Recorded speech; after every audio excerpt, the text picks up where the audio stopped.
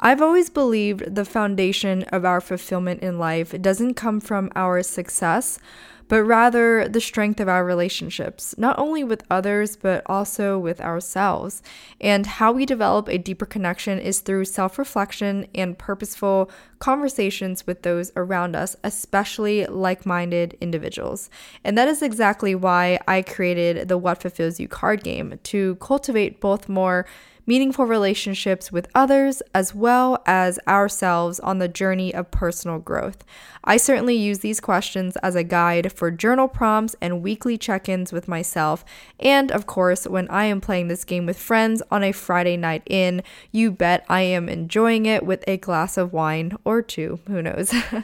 Shop the card game now at whatfulfillsyou.com and enjoy an exclusive 10% off for listeners only with the code whatfulfillsyou10 at checkout. That's whatfulfillsyou10 at checkout at whatfulfillsyou.com. Enjoy!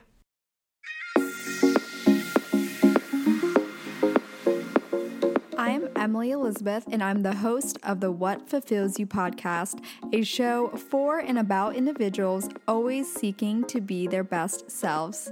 On this show, we talk all about building the mindset, finding the right careers, creating meaningful relationships, and so much more. Welcome to the What Fulfills You podcast. Hello, everyone. Welcome back to the What Fulfills You podcast. On today's episode, I am sitting down with another guest, and her name is Rana Zand. And a little bit about her: she is a talent manager and producer who joined the full-service representation firm UNC-MMN as partner last year. Prior to joining, Zand founded the digital department at Authentic Talent and Literary Management and has led that team since 2017 as head of digital talent. In 2019, she appeared on Variety's Dealmakers Up Next list. A first-generation child of immigrant parents, Rana Zand's love for entertainment began early, and her upbringing informed her desire to work with talent of all different backgrounds with important stories to share with the world. Zand began her career as a trainee at Endeavor, where she worked alongside board member Dave Wirtschafter with clients including John Legend, Sam Smith, Malcolm Gladwell, Usher, and Alicia Keys. At UNC-MMN, Zand continues to parlay her passion for the emerging digital media business into representing the next generation of diverse creators. The importance of giving marginalized communities a voice to share their stories is a necessity to reflect the audience's desire and need to see themselves in the content they consume. Her main goal is to not only help her digital-first talent in utilizing their followings to conceptualize their goals off-platform, but also to facilitate talent sharing their stories with the world on a larger scale. So as always, I really enjoyed this conversation, but this one in particular, I really love Rana's perspective because she is older than most of you guys listening, and I've always been a believer in having these conversations with those that are maybe, give or take 10 years older than you, because they've seen a lot and have had time to reflect on those experiences and are able to share what they would or wouldn't do differently while also still having the perspective of the current day and age. Whereas when we're talking to people maybe from our parents' age, their perspective and of course their generation is very different. And especially for Rana and I, we actually spoke about our background as being children of immigrant parents. And I found that part of the conversation also extremely valuable because that was the first time, I believe, that I had a chance to talk with a guest about that background and how that has shaped our lives and the way we perceive our career and our work ethic and our overall philosophy on life because of that experience as children of immigrant parents. And I also know that many of you guys listening also happen to be children of immigrant parents, whether you are a fellow Asian American like myself or from another ethnic background. I've always wanted to be very mindful about including that and the impact of that, and also, some of the struggles that we go through with having that generational and cultural gap with our family and parents, and how that is unfortunately sometimes a big mental and emotional obstacle, as you will hear Rana and I talk about a bit on this conversation. So overall, a lot of value on this episode, so let's dive into it. Well, Rana, thank you so much for joining me today. I am very excited to talk about your background, your career, because like I said earlier, I have not talked to anyone within talent management. And so would love for you to just give context first of who you are, your upbringing, where you're from, where you went to school. Give the audience a little gist. Sure. So, hi, everyone. I'm Rana. I'm originally from a suburb outside of Washington, D.C., Potomac, Maryland. I went to high school at Winston Churchill High School, go Bulldogs. And then I went to college in Boston. I went to BU. I studied international relations there. I actually thought that I was going to go into journalism and law after I graduated, but that did not happen. I'm a child of first generation child of immigrants. My parents are both originally from Iran. I speak Farsi fluently as well as English. They came to the States when they were going to college, and they, as you know, the political unrest continued to grow in Iran, they decided to stay, and that's where I am now. So I've been in this, the U.S. my entire life. It's home to me, and after college, I was taking the LSAT. I studied for the LSAT. My mom was convinced that I was going to go into law school. I applied to a number of schools in Los Angeles. And in the meantime, while I was waiting to hear back from school, I told my mom that I would go and find an internship and, find a way to be able to make myself useful. And so I started working at a little talent agency called WME. I'm sure you've heard of it. And at that time, I started to hear back from schools, and my plan the whole time was to figure out a way to finagle out of getting out of law school. And so after I'd been at the agency for a few months and did an extensive amount of research, I told my mom, "Well, Mom, look, you actually don't need a law degree to do this, and so I'm just going to stay." And it took some time to sort of educate her on what it is that I was pursuing. And truthfully, I don't even know if she really understood it until I really started to get a lot of momentum for myself, because, as an assistant, you're supporting someone else's career. And so it's not really as evident. And once I started to develop my own roster and represent talent myself, and she was able to see tangible things like actual deals that I touched on, or events that I was attending with clients, or another example is I helped develop and produce a small movie years ago. And so all of that sort of started to help her understand oh, now I think I get it. Yeah. Well, first off, it's funny that you mentioned law school, because I, at one point, considered law school as well. I'm sure if you also are a child of immigrants, then you had probably 3 options: doctor, lawyer, and engineer, because that's all I had. Exactly. And that's actually a great point to touch on too, because I think, for me, it may have been even slightly easier because I'm the brink of millennial/Gen Z, and I have an older brother. But I'm sure back then for you as well, that was probably extremely hard because it was not as modern as today with marketing, social media, the way it is now, within that industry as well. How did you because for me, even speaking from personal experience, but I get this from listeners as well, they talk about how to the confusion of how to not let the parents get in your head, right? It's okay, you're experiencing this firsthand, you're the assistant, you're doing the day-to-day work, and then you get home and maybe you're on the phone with your mom and they're like, "Oh, hey, how's your day? What'd you do?" And you're feeling great, and then they kind of maybe talk down a little bit because they're like, "Yeah, you should be doing this, you could be doing better, you could," right? And so I've experienced that myself, and some of my listeners have as well. But I would love to hear from you. How did you overcome some of those types of conversations or that mental obstacle of maybe a little bit of lack of emotional support, so to speak? I've always had very wonderful influences around me from friends who like don't come from immigrant backgrounds, who were able to sort of like ground me in a way that and validate me in a way that maybe my family wasn't able to at the time, not for lack of wanting to, but I just think that they didn't understand. Even now, I don't even know if everyone in my family totally understands what I do, but the support is there and clear.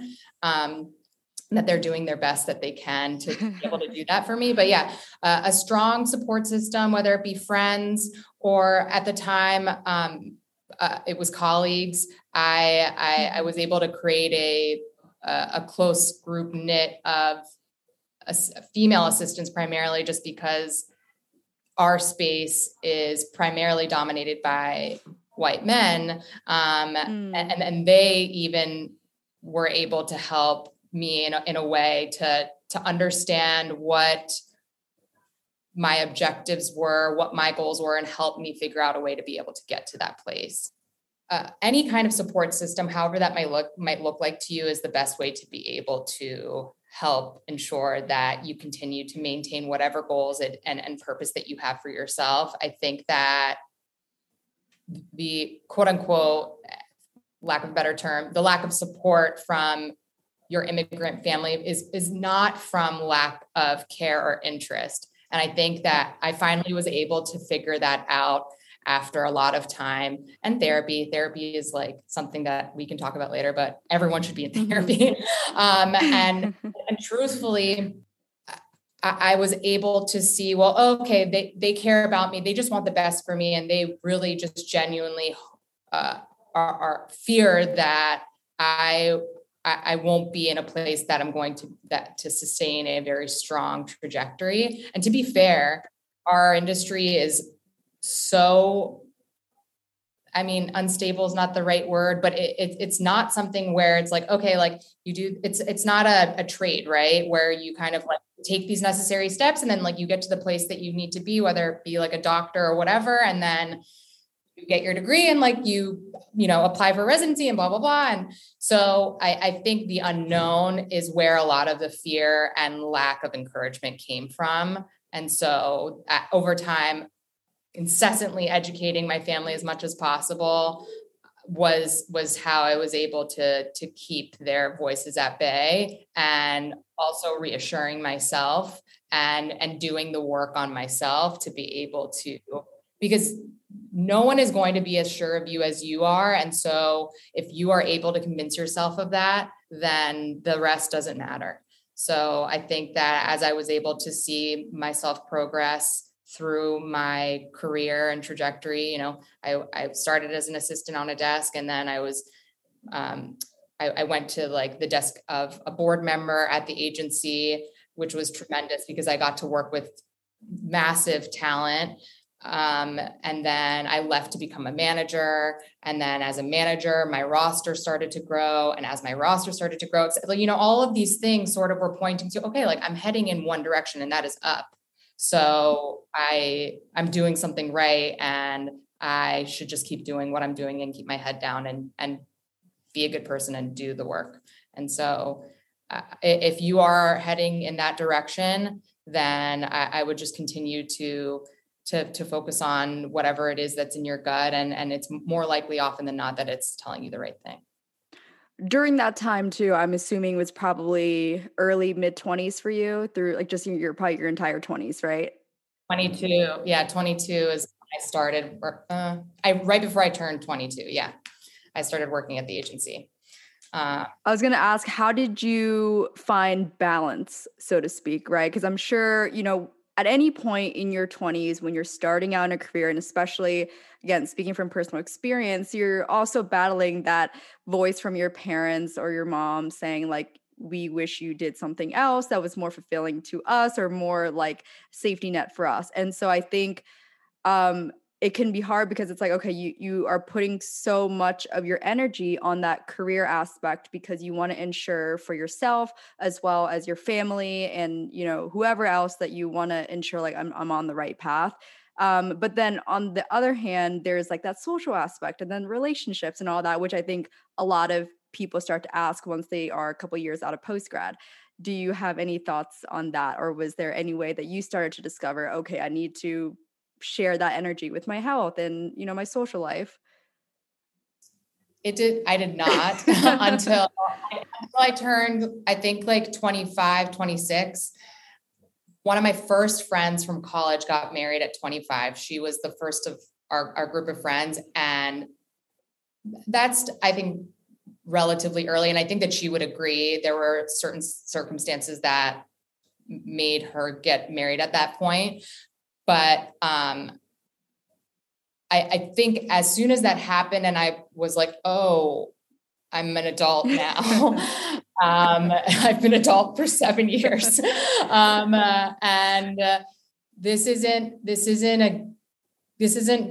not playing house anymore. This isn't a game. And this directly influences where you're going to be in the next few years. What does that look like for you?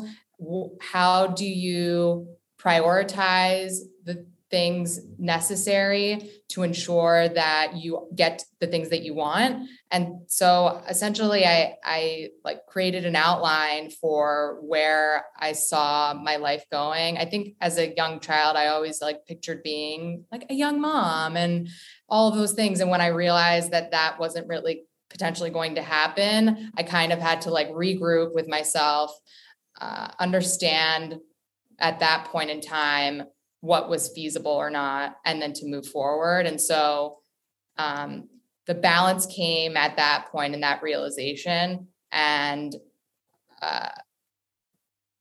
work, even now, I struggle with it, continues to be what feeds me and fulfills me, even as a new mom. But, you know, the balance came from, okay, well, how am I doing things in moderation? Like what is like the healthy way to approach these things? Because, you know, everyone like at the agency you just feel like you're in a constant like spinning wheel, and it kind of everything like always melts together. You work the craziest hours. I mean, I was working probably from 7 a.m. to 7 p.m. most days. And I'd be lucky if I was able to fit in a workout for an hour after work, and then hopefully get dinner somewhere.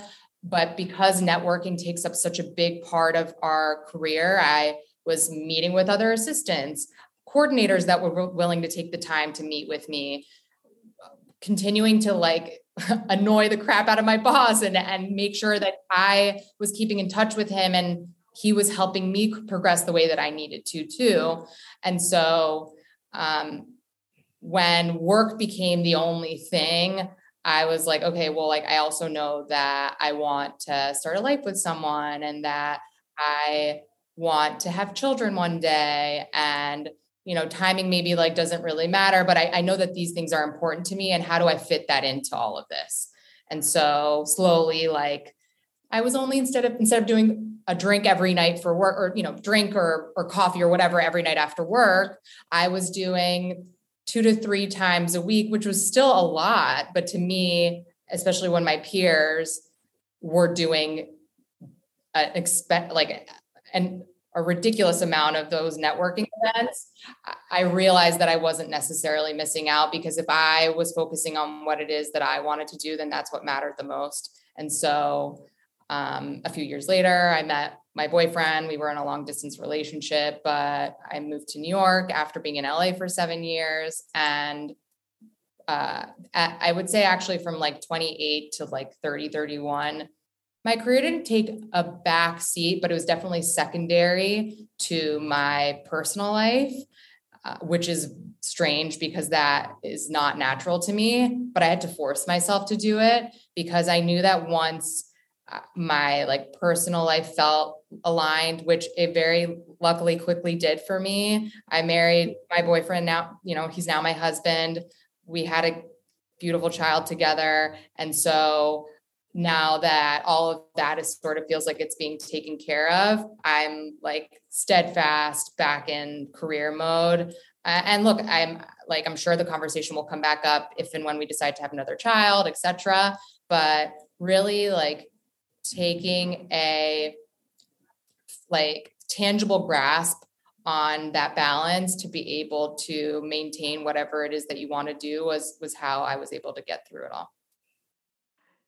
Okay, so I guess looking back, like where you're at now, would you say that it's important at some point to sacrifice a bit of that personal life in order to excel at a certain rate in your career? And I ask that too, especially for this generation. Again, you'd understand this having immigrant parents. We have this certain discipline instilled in us because of the hardships they've gone through to get here. And so it's always interesting to me to kind of see how, I don't want to say like easy it is now, but it is much easier than it was, 20, 30 years ago. And I think sometimes the younger generation kind of is a little bit less willing to put in those extra hours and that extra hard work, and they're all about balance, which I am as well. But there you have to understand breaking it into chapters like you spoke about, and considering your success in your career. What are your thoughts on sacrifice and discipline, and willing to sacrifice some of those years, or do you think it's actually, looking back now, would you do it differently? Looking back now, I wouldn't do it differently. I was still like performing probably at like 100% in my career and 100% in my personal life. And at that point, there was no room for anything else. And as I mentioned, even now, like throw a kid in there and everything kind of just goes to shit, and not to shit, but like, it just, you really have to like, I mean, me and my husband sit down, or try to sit down every night to go through like our personal life lists. Like, who do we need to see? Like, who do we need to make plans with? Who keeps reaching out to us? Like, what work stuff do I need to prioritize? How can we divide and conquer?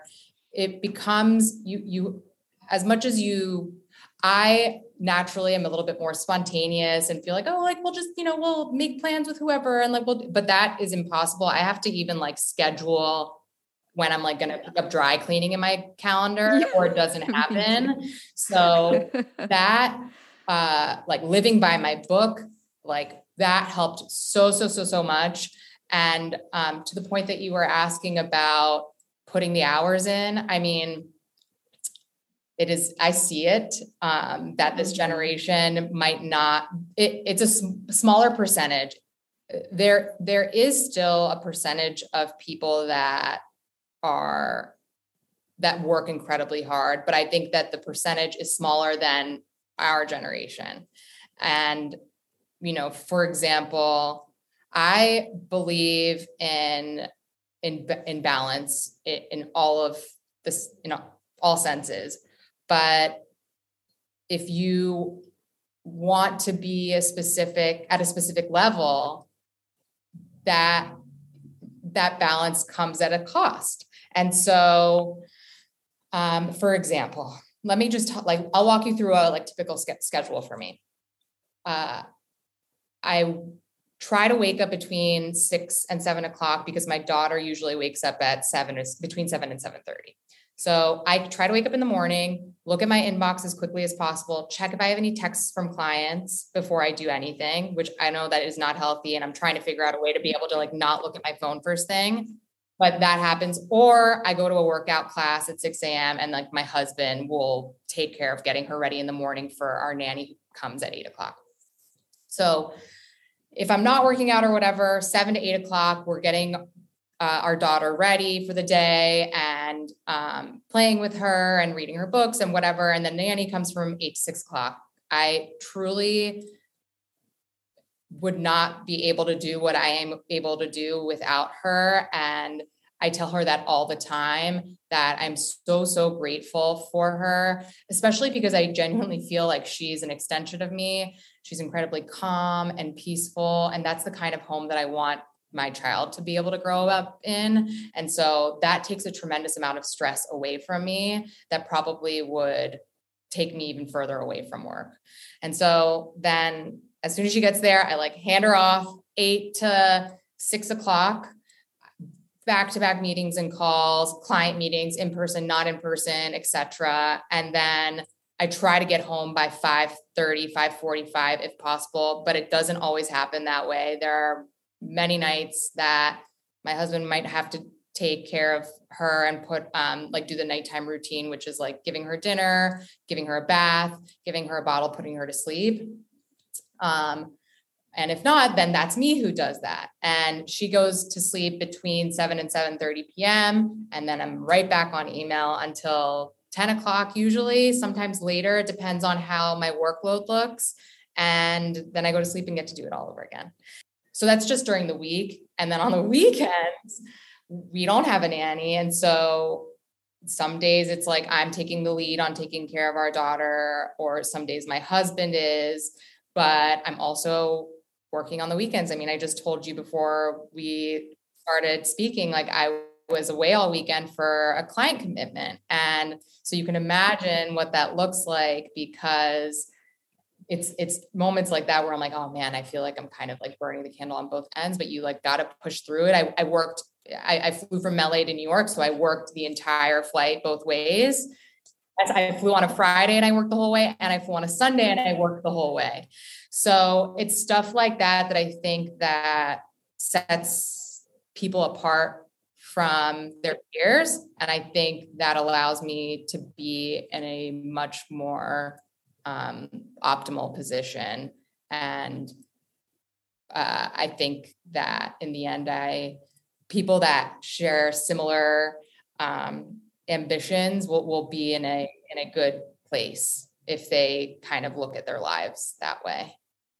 Yeah. And I could not agree more with you, especially when you mentioned, it's a mentality when it comes to how bad you want something and at what level you want to be at and what level you want to be performing at. I was a former athlete. And so it was always something that I had to remind myself, like it's either you or your competitors, and I think sometimes today's world doesn't like to acknowledge that part, that it is competitive to be where you want to be. It's not like roses and cherries along the way. Like there are sacrifices, and you can't dilly dally all day and do whatever. But I think that's why I love that you shared that. And even with you being a new mom as well, I think that's incredible that you are still working that hard and putting in that dedication, because again, I think and of course too, it's each person's preference, right? If someone wants to put mom and family or being a mom at the forefront, that's a different story as well. But I love that you share how passionate and dedicated you are to your work, and that you also are aware, like, this is what it takes in order to be at this level. I think sometimes people need that reminder more.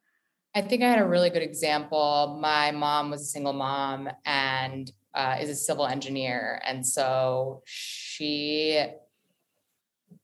and I'll share a sample of what her schedule used to be like. She used to we had a live-in nanny, which again, we were very fortunate to have, but she would go to the office at 5 a.m.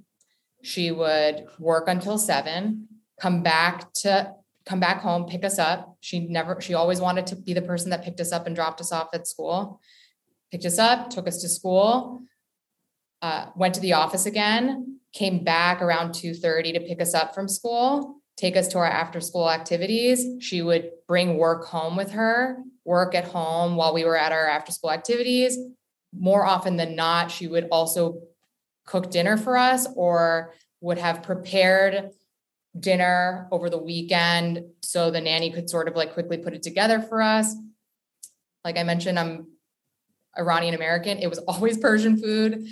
And she did that every single day, my entire life.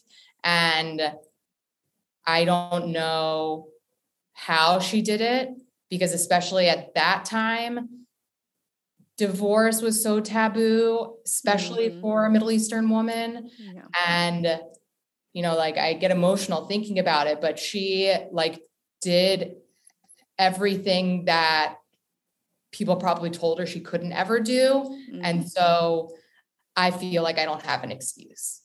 I feel like I have so much more than she did. And like help wise. And so I can't complain there. You know, I have a husband who loves me and supports me. I have a beautiful daughter. I have wonderful colleagues who support me. I will say I never felt this way and as comfortable as I do in my career until I started working here. I don't know how much you know about like the whole macro ecosystem, but almost all of us are people of color or women, and that no longer having to be like the diversity coach at my job, because that was not part of my job title, takes away so much more of added stress that I had in the past. And I really genuinely do not think I would be able to be where I am right now had it also not been for the people that I surround myself with. And like I mentioned in the beginning, your support group, however that might look like, is what will help you get to the place that you need to be. And so, yeah, I'm very grateful for all of that, and know that I don't take it for granted. Can we dive into a little bit more? This was a great pivot too. I want to talk more about your industry, because I think that it's funny too when you mentioned WME. One of my girlfriends here, she works at WME in New York, but you know, she tells me a little bit about like how stressful it can be, and especially her. I think she's 2 years younger than me, so she's like in her first year out of like full like college, as you know, in her full-time career. But I think because it isn't as conventional, and I think maybe because too, for me, I lived in LA and I live in New York now, so I have exposure to it. But someone in, let's say, I don't know, like Dallas might not have the same exposure to this kind of industry. And you know, so can you explain a little bit about like what is it like, and how does one get into it in their first year out of college? Like, where does that interest come out of? Because you don't really hear people go to school for, you know, talent management or being in that industry. It might be more PR related or communications related, but how does that tie in, you know, going into this field? So I went to school in Boston. I went to BU. There was, interestingly enough, there was like a pretty like big core cohort of LA transplants that went to BU. And I happened to have befriended a good amount of them. And luckily, because of whether it be their own parents that were in the industry or friends of friends that were in the industry, I was able to start that networking pretty early on. I actually interned in LA at Interscope Records before I graduated from college. And that came, that actually I think came from me directly just applying for the job. But my first job, which was at WME, came through a friend that I went to college with. She was already an assistant and she put my name, you know, like went down to HR and told them that I was someone that they should bring in to interview.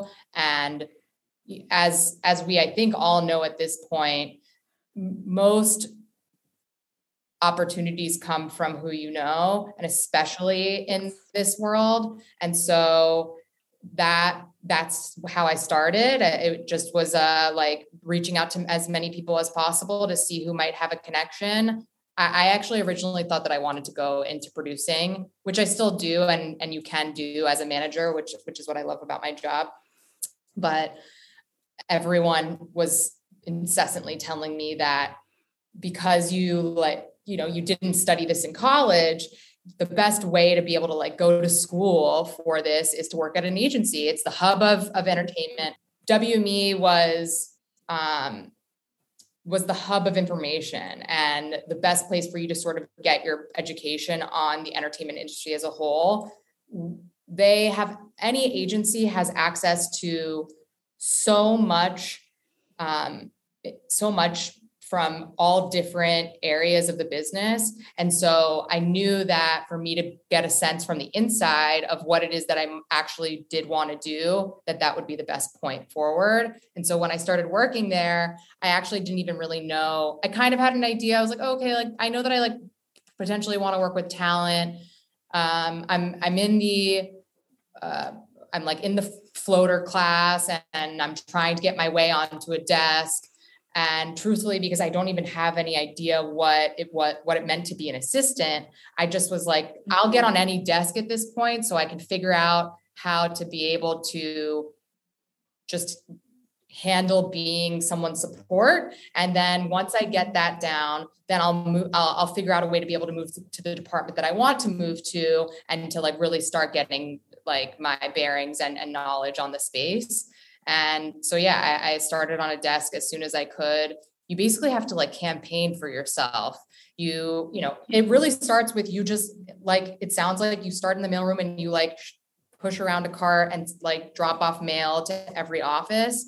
But as you're doing that, most of the assistants sit outside of their agents' offices. So you're kind of like trying to like talk to the assistants and like get to know them. And also you just become familiar with each of the offices because you're dropping off specific mail for specific clients. And so you're like, oh, I know that this person works with this person and blah, blah, blah. Or like this person focuses on lit or talent or production or et cetera. And so after I was able to figure out the assistant thing and really figure out the offices that I wanted to work for, because that's a whole other game, is like, oh, which agents genuinely like take an interest in helping their assistants and mentoring their assistants. Because I knew that since I had zero connection to Hollywood at all, that I was going to need that extra support in any way that I could find it. And I was very lucky. I worked for a number of people there, but the last person that I worked for, Dave Wertschafter, who was the president of William Morris before they merged with Endeavor, he and honestly, probably any of the assistants that have ever worked for him can say the same thing. I still have a relationship with him. He is an incredible person. I remember the one thing that I was sad about when I was leaving WME was that I wouldn't be able to listen to him on his calls, because all the assistants listen in on calls to be able to take notes and et cetera. Mm-hmm.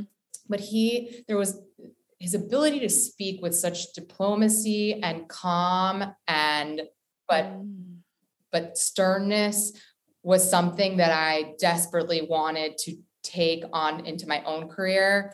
Because, you know, if anyone has watched Entourage, then they know like the Ari character and what like agents tend to seem to be like. And I now on the inside have seen what those agents are capable of doing, and then seeing what Dave was able to do. I was like, oh, it's a no-brainer. Like, so many people love him because he's just wonderful to work with, not to mention also brilliant at his job. And so I knew that not only was I going to just have to be a hard worker, but I also was going to have to maneuver in the way that would allow to make my business an incoming call business.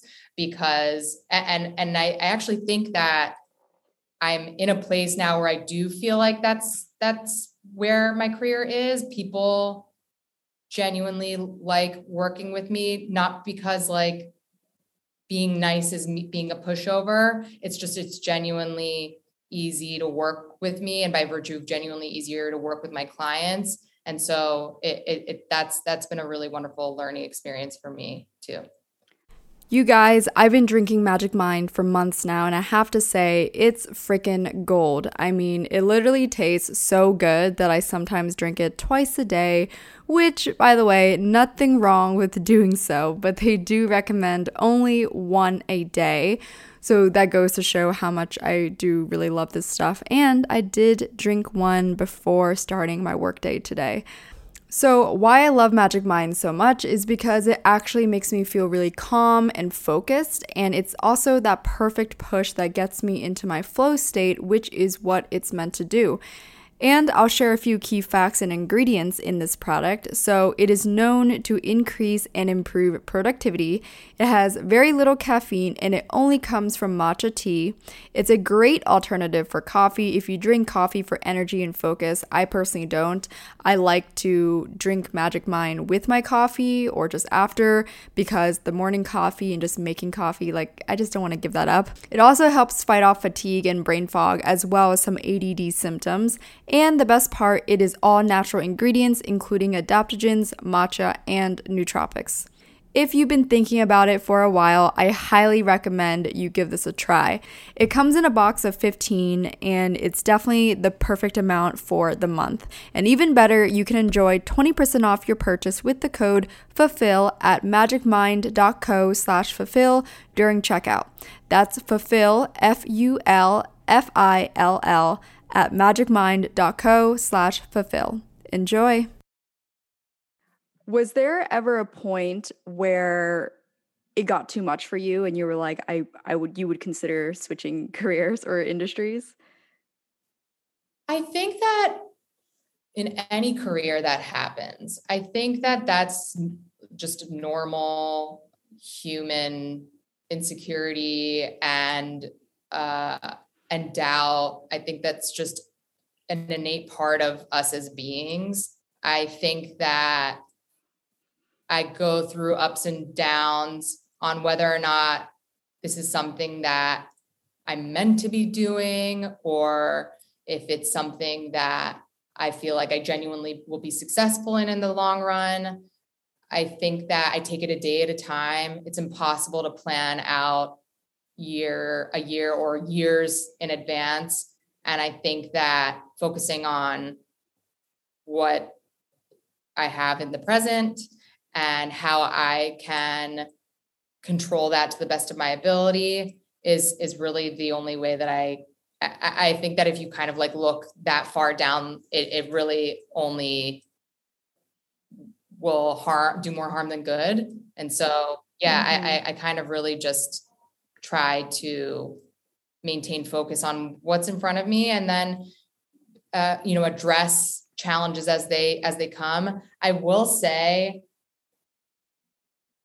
especially in the talent world now, and the kind of like verticals that I sit under with new media on one side, the digital creators,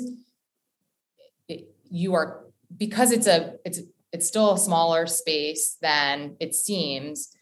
People find that my knowledge is valuable in a ton of different places, like YouTube or TikTok, for example, is always looking for people that are good with talent and that also understand the space. And so I can't tell you how many times like me or any of my colleagues that work on the Uncommon team are getting interest from those kinds of places to go and work there, because we have the relationships with talent that they need, relationships with representation that they need. And so it's kind of like a cheat code for them, right? In the whole game. And while that is enticing because like you get the wonderful cushness of working at a tech company and everything getting paid for and blah, blah, blah.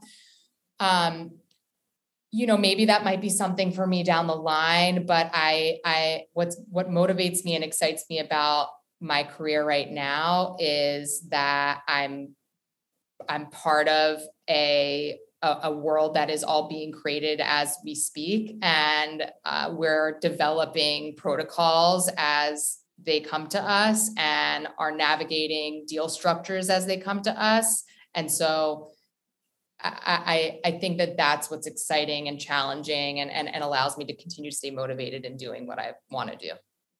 I feel like you would know this as well, especially because your work ethic and your focus in these years have been, so much there for your career. Looking back and just observing how you approached your career, what would you say are the top 3 traits needed to succeed in your industry, but also just in if you want to be at that level in general? What would you say were the top 3 traits for you that you're like, "Oh wow, I think I made it this far because of, this or whatever that may be?" For entertainment, particularly, your book of business is based on your Rolodex. And so I would actually say that while I did an okay job of this, I would have probably continued to network even more than I did. I luckily, like over time, I've developed a lot of relationships. And so I feel like I'm in a good place now, but it is an incredibly integral part of this industry. And especially if you work on the representation side. So if that's something that you are curious about or have an ambition to do, start meeting people, as many people as possible, whether or not they're in the exact position that you want to be in. Dave always mentioned to me, well, I'll always take the meeting. And so that's the kind of mentality that I take, even if I'm getting a request for a client that I know it's not something that they're even going to be remotely interested in. How do I know that that's not something that I can pivot to someone else? And knowledge is power. And so knowing as much as you can, learning constantly, being open to being challenged, the networking is a big part of that. And so that's one piece that I think it will help anyone that wants to break into this industry. Another piece is, I think, a lot of self-respect. Not only you work with a lot of characters, and externally and internally at your job. And so it's important to remember that sometimes you're going to meet a lot of people that are not as kind as you'd like, or not as just not as maybe not as, I'm trying to think of a nice way of putting this, but that maybe aren't as willing or open as you are. And so maintaining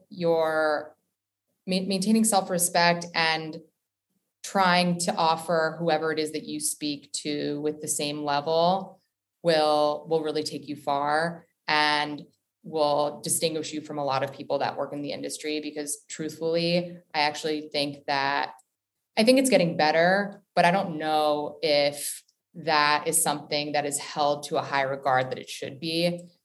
Like I said, there's a lot of characters. And so you're going to have to be kind of a chameleon, are adaptable and maintain your sense of worth, even though you are constantly being inundated by like potential negativity and just issues that arise. And so if you keep yourself whole in that way, it really will help you tremendously. And then I think the last thing is, don't let the comparison game, don't let someone else's success make you feel like it's getting in the way of yours. There's so much room at the table. Everyone can sit down and everyone can be doing the same thing and everyone can be successful. There's so many people there's so much talent to represent. There's so many projects that are happening. There's just so much. There's no reason to let anyone else get in the way of your own career. So just keep your head down, focus on things that you are able to control, and the rest really will fall into place. I feel like that's one thing that I'm really proud of myself. And I don't say that about myself a lot, but I'm really proud of myself for doing. I think it could have been really easy for me to sort of fall into some traps along the way. And so I'm glad that I didn't, because I feel that, again, like the kind of energy that you put out there is the kind of energy that you're going to get back. And so over time, as I've like tried to maintain as much positivity and calm as I can, I've attracted, new talent and amazing colleagues and just people that enjoy working at the same level. And I'm now able to feel like that I'm in a much better place because of all of that. And so I would say that would be the last thing. Yeah, I think those three are fantastic. I want to, because you mentioned as well, especially from 28 to 31, you decided to put your personal relationship and your personal life a little bit more at the forefront at that time. Do you have any advice that got you through that period or through your 20s on the personal side that you would share to women in their 20s right now? Well, so the reason why it felt like it became a little bit of a backseat was because I physically was removing myself from the quote unquote industry. I'm New Yorker. I know that how you feel about this, and you guys are totally in the game too. I'm not saying that, but like most would say that LA is where a majority of our work is done. And so when I moved to New York at that age to be with my then boyfriend, now husband, I knew that, even though I was coming to LA almost every 6 weeks for work, that, being here for 4 to 5 days every other month was not the same as being able to like, okay, someone needs to meet with me tomorrow and I can just pick up and go and see them. And so I honestly just kind of, faith is such a polarizing word, because I don't mean like in the religious sense, but in the personal sense, I just like maintained faith that I was on the right path for me and that things would align the way that they needed to. And so because starting a family was important to me and finding a partner that had empathy for me and understood my upbringing, and because he's also a child of immigrants and divorced parents. And so there was like this, I knew it was unique and rare what I found and that I needed to protect that. And so because even though all of this is wonderful, it's not going to be here forever, but your family and friends will. And so there should always still be a little bit of room for you to prioritize that over everything else. Because like I mentioned, I can lose my job tomorrow and then what will I be? A lot of people, anyone will say that your success and your self-worth feels like it's measured by the business that you have and the clients that you keep. And while that might be a little true about it on the professional side, on the personal side, that is not, that's a similar story actually. And so if you don't maintain those relationships, you kind of, what do you have in the end? So I really love that you touched on that. And I think that's a great segue into the final question. And it is something I ask everyone on the show, to no surprise. But with your career, as you talked about, and the importance of your personal relationships and that personal life aspect, what would you say fulfills you in life, as the name of the podcast is? What fulfills you? What fulfills me is knowing the legacy that I'm going to leave, the hope that I'm going to be leaving a legacy behind for my daughter. That's honestly what made me decide to really like go 150% into my career. I don't know what switched off in my brain when I pushed her out. I was like, oh my God, like, is she going to be proud of me? Is she like, am I going to be the mom that she tells her friends about, that she just thinks is cool and like is doing something good for the world? And And every day I not only do that for myself, but for her. And so that's what fulfills me. Wow. I love that. And I've always heard too that your life changes when you have your first child and when you get into that stage of life. So I think that's super meaningful that you brought that up. Well, thank you so much, Rana, for joining me today. Where can everyone find you or just learn more about your work and everything else that you do? Sure. Oh my God. I know I need to change this now. I'm a little embarrassed, but my Instagram and my Twitter handle is Rana Burgundy. Yes, it's a play on words on the Ron Burgundy movies. Thank you, Carol. But yes, so if you have any questions or information that you might need, or just want to stop by and say hello, feel free to reach out to me there. And thank you again for everything. And this was a wonderful conversation. And it's really important that people have access to someone like you too. So keep doing what you're doing. It's really wonderful. And that was all for today's episode with Rana Zand. I hope you found a lot of value in this conversation, as I personally did. In fact, I actually felt a lot of motivation after recording this conversation because it was really refreshing to talk to someone that emphasizes the importance of work ethic and showing up and truly just not complaining about it, because that is what it takes, Of course, balance and being mindful about your health is always very important and should still be at the forefront. But at the same time, like we talked about in this episode, it's important to remember that if you want to be at a certain level, whether it's in your career or personal life or whatever that is, you have to show up and do the work. And more often than not, that does require certain sacrifices in certain chapters of your life. And so if you enjoyed this conversation, please be sure to rate and review the podcast. You can do that on both Spotify and Apple. And of course, share the episode on your Instagram story and tag both of us. The podcast Instagram is at What Fulfills You. You guys know that I love when you guys share your feedback and thoughts. And so I appreciate it so much. And thank you again for tuning in this week. I will chat with you all in the next episode.